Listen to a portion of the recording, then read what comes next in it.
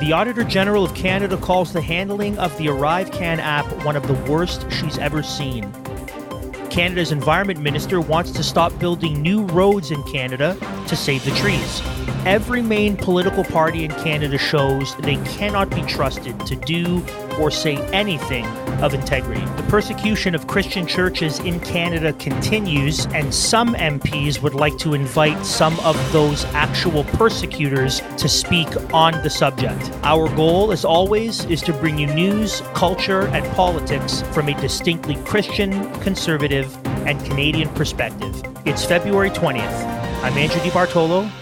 This is Liberty Dispatch News Brief.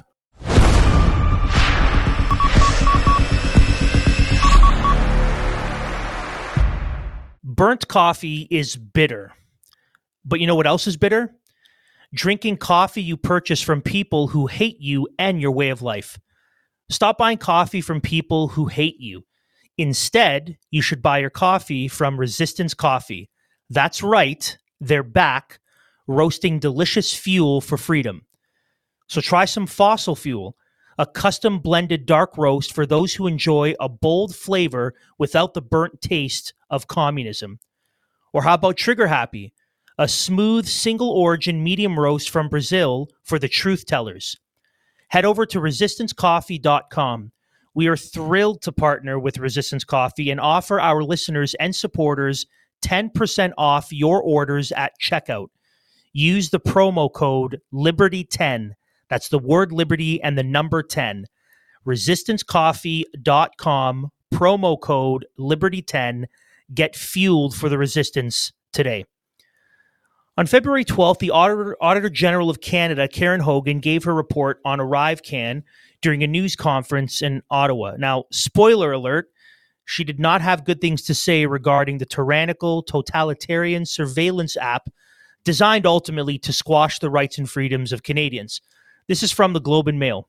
Quote, overall, this audit shows a glaring disregard for basic management and contracting practices throughout ArriveCan's development and implementation, said Mrs. Hogan, who also questioned why Canada Border Services Agency officials approved invoices and timesheets from contractors in cases where details of work performed were often missing.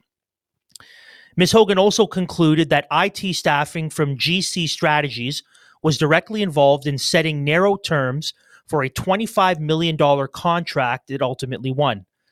The Auditor General found federal departments spent about $59.5 million on outsourcing work with private contractors, but Ms. Hogan said the lack of clear records of spending and decisions means the true cost could be higher or lower, close quote.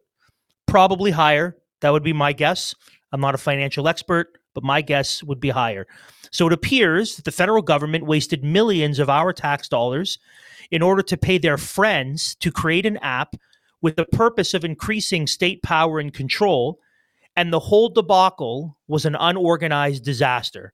More from that same story from the Globe and Mail. Quote, the ArriveCan app was built quickly and launched in April 2020, the month after the World Health Organization declared a global pandemic owing to COVID-19.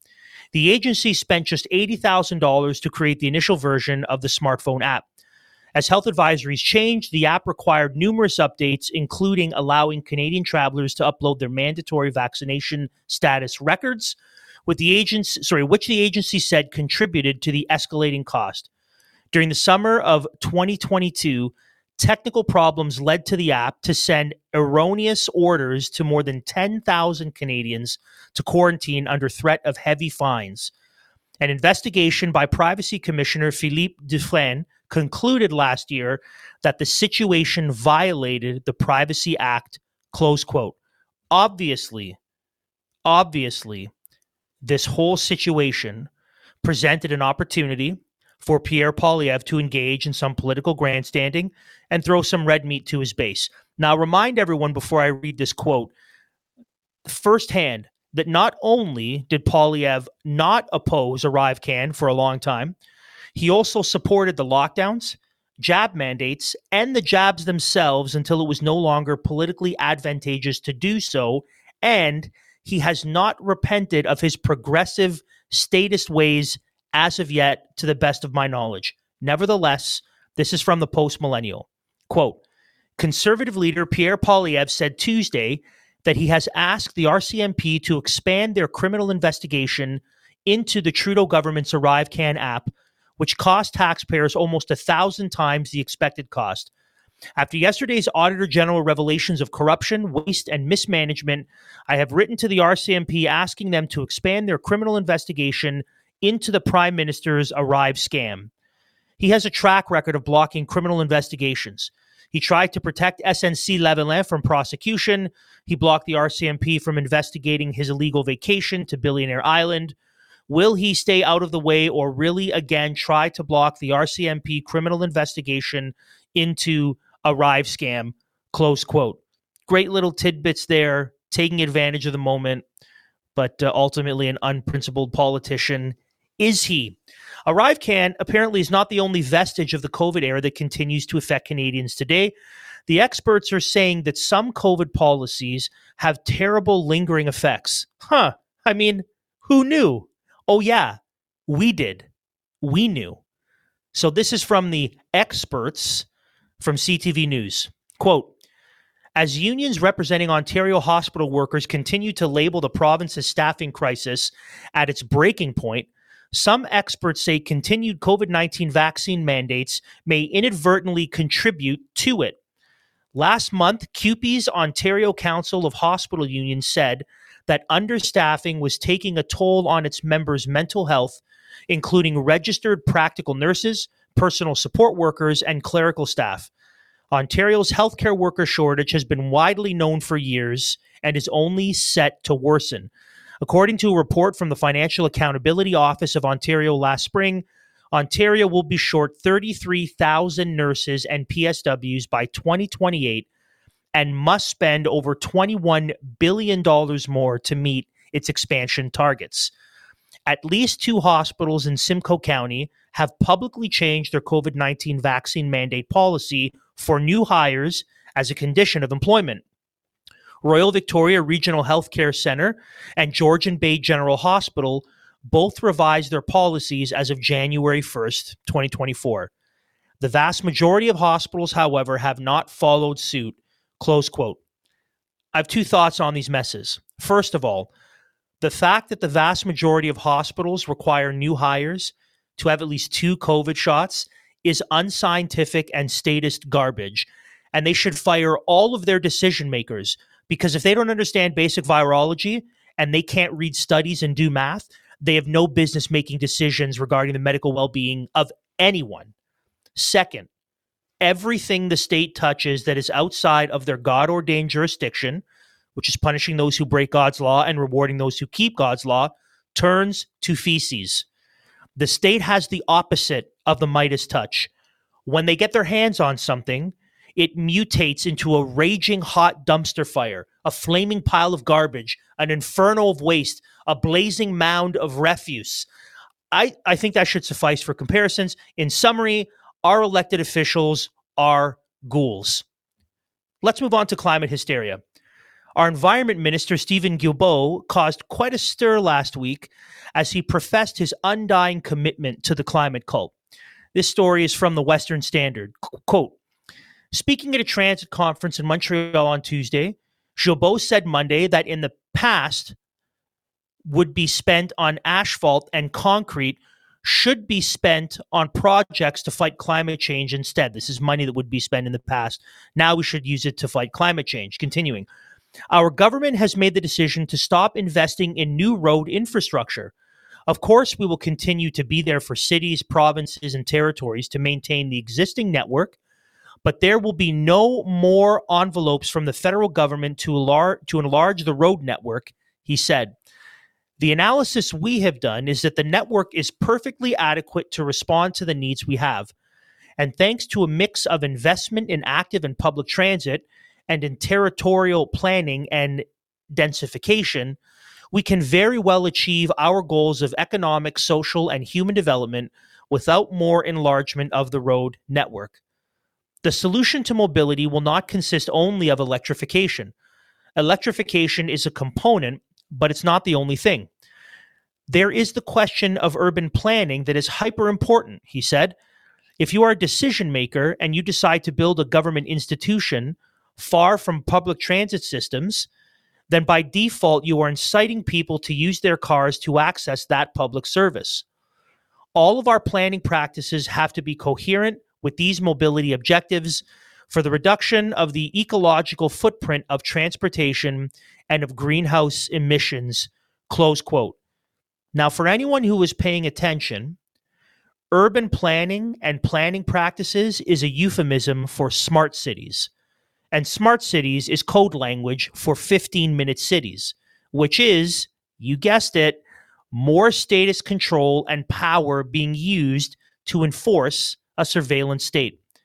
And they'll continue to use weapons such as carbon taxes to punish everyone, especially those who don't bend the knee to the climate gods. This, by the way, is out in the open and has been for a while. UNESCO, the United Nations Educational, Scientific, and Cultural Organization, released their policy on universal basic income in 2021, and this was buried in their plans. Quote, the policy is simple, really. Set an economy-wide price on carbon across the globe and rebate the revenue back to the people on a per capita basis. It is true, a carbon price in the form of a tax or cap means higher prices, at least in the near future, as the transition away from fossil fuels takes hold. These higher prices will be more than offset by the vast majority of the world's population through the carbon dividend. The rich and those living in high-income countries are responsible for the vast majority of greenhouse gas emissions and thus will pay the bulk of the tax. However, the money is redistributed to everyone equally. Thus, low-income people will end up with more money in their pockets at the end of the day, close quote. By the way, that last line is total garbage because sure, they might get some more from the carbon dividend, but that won't offset the prices of everything being jacked up through the roof because of this carbon tax to begin with. This is basically planned tyranny and intentionally implemented socialism, and most Western countries are totally on board. The carbon price in Canada, by the way, is set to go up again April 1st. All of this is only made worse by the fact that despite the proposed NDP bill seeking to condemn us, which we talked about on an episode last week, increased CO2 is actually a good thing. And scientific research and facts back that up. In fact, there was a very recent study on the topic, this also from the Western Standard. Quote, the global greening continues despite increased drought stress since 2000, reads the article's title, published in Global Ecology and Conservation in January. The study, which was supported by the National Natural Science Foundation of China and the Postgraduate Research and Practice Innovation Program of Jiangsu Province, wanted a more accurate read following recent studies that found both greening and browning trends.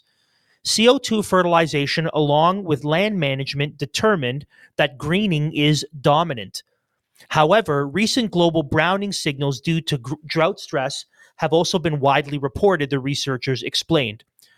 We used the 4 latest Leaf Area Index datasets to explore this controversial topic and found that global greening continued from 2001 to 2020. Greening acceleration occurred in 55.15% of the globe, while browning acceleration occurred in only 7.28%. The global greening is an indisputable fact, the researchers insisted. A growing body of research shows that vegetation growth is enhanced by moisture constraints due to increased VPD and decreased soil moisture caused by climate warming, the researcher said, close quote. So over and over again, we see that people who are actually engaged in honest, unbiased scientific endeavors and rigor show us that increased CO2 is really good for the planet. And a slight warming is also really good for the planet because it equals more vegetation and more growth and all those beautiful trees that God has designed to soak up all that CO2 to grow big and strong, to give us clean oxygen, also benefit from it. But this is the difference between someone who holds to a biblical worldview and understands that God has made the world to work a certain way, and seed time and springtime and harvest shall persist forever, as we see in Genesis. The world is not going to melt or freeze, according to climate alarmists.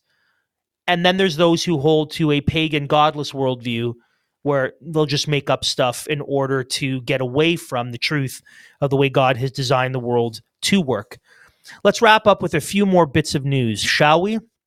Recently, the Blessed Sacrament Parish Church in Regina, Saskatchewan, was set on fire by a masked arsonist.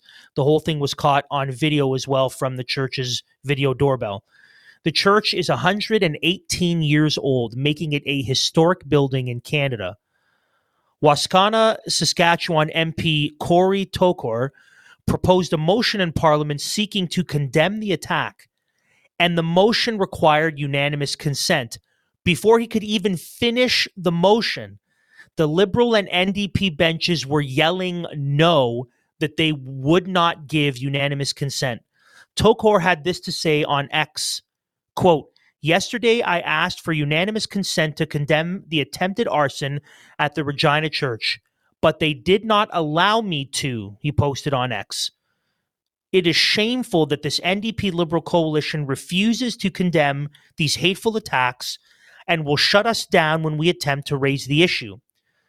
You'll recall, of course, when dozens of churches were being burned down in Canada after the false residential school narrative, our prime hypocrite had this to say, quote, "It is unacceptable and wrong that acts of vandalism and arson are being seen across the country, including against Catholic churches." So that's good so far, but obviously it doesn't end there. He continues, "I understand the anger that's out there against the federal government, against institutions like the Catholic Church. It is real, and it's fully understandable, given the shameful history that we are all becoming more and more aware of and engaging ourselves to do better as Canadians," quote, close quote. By the way, we know now with some of the excavation that's being done, the residential school hoax is just that. There's no evidence to support the claims that they're making.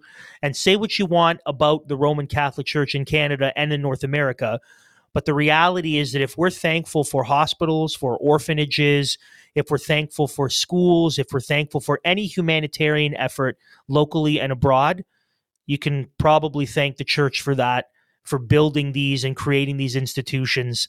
But nevertheless, according to Justin Trudeau, it's totally understandable to set Catholic churches on fire.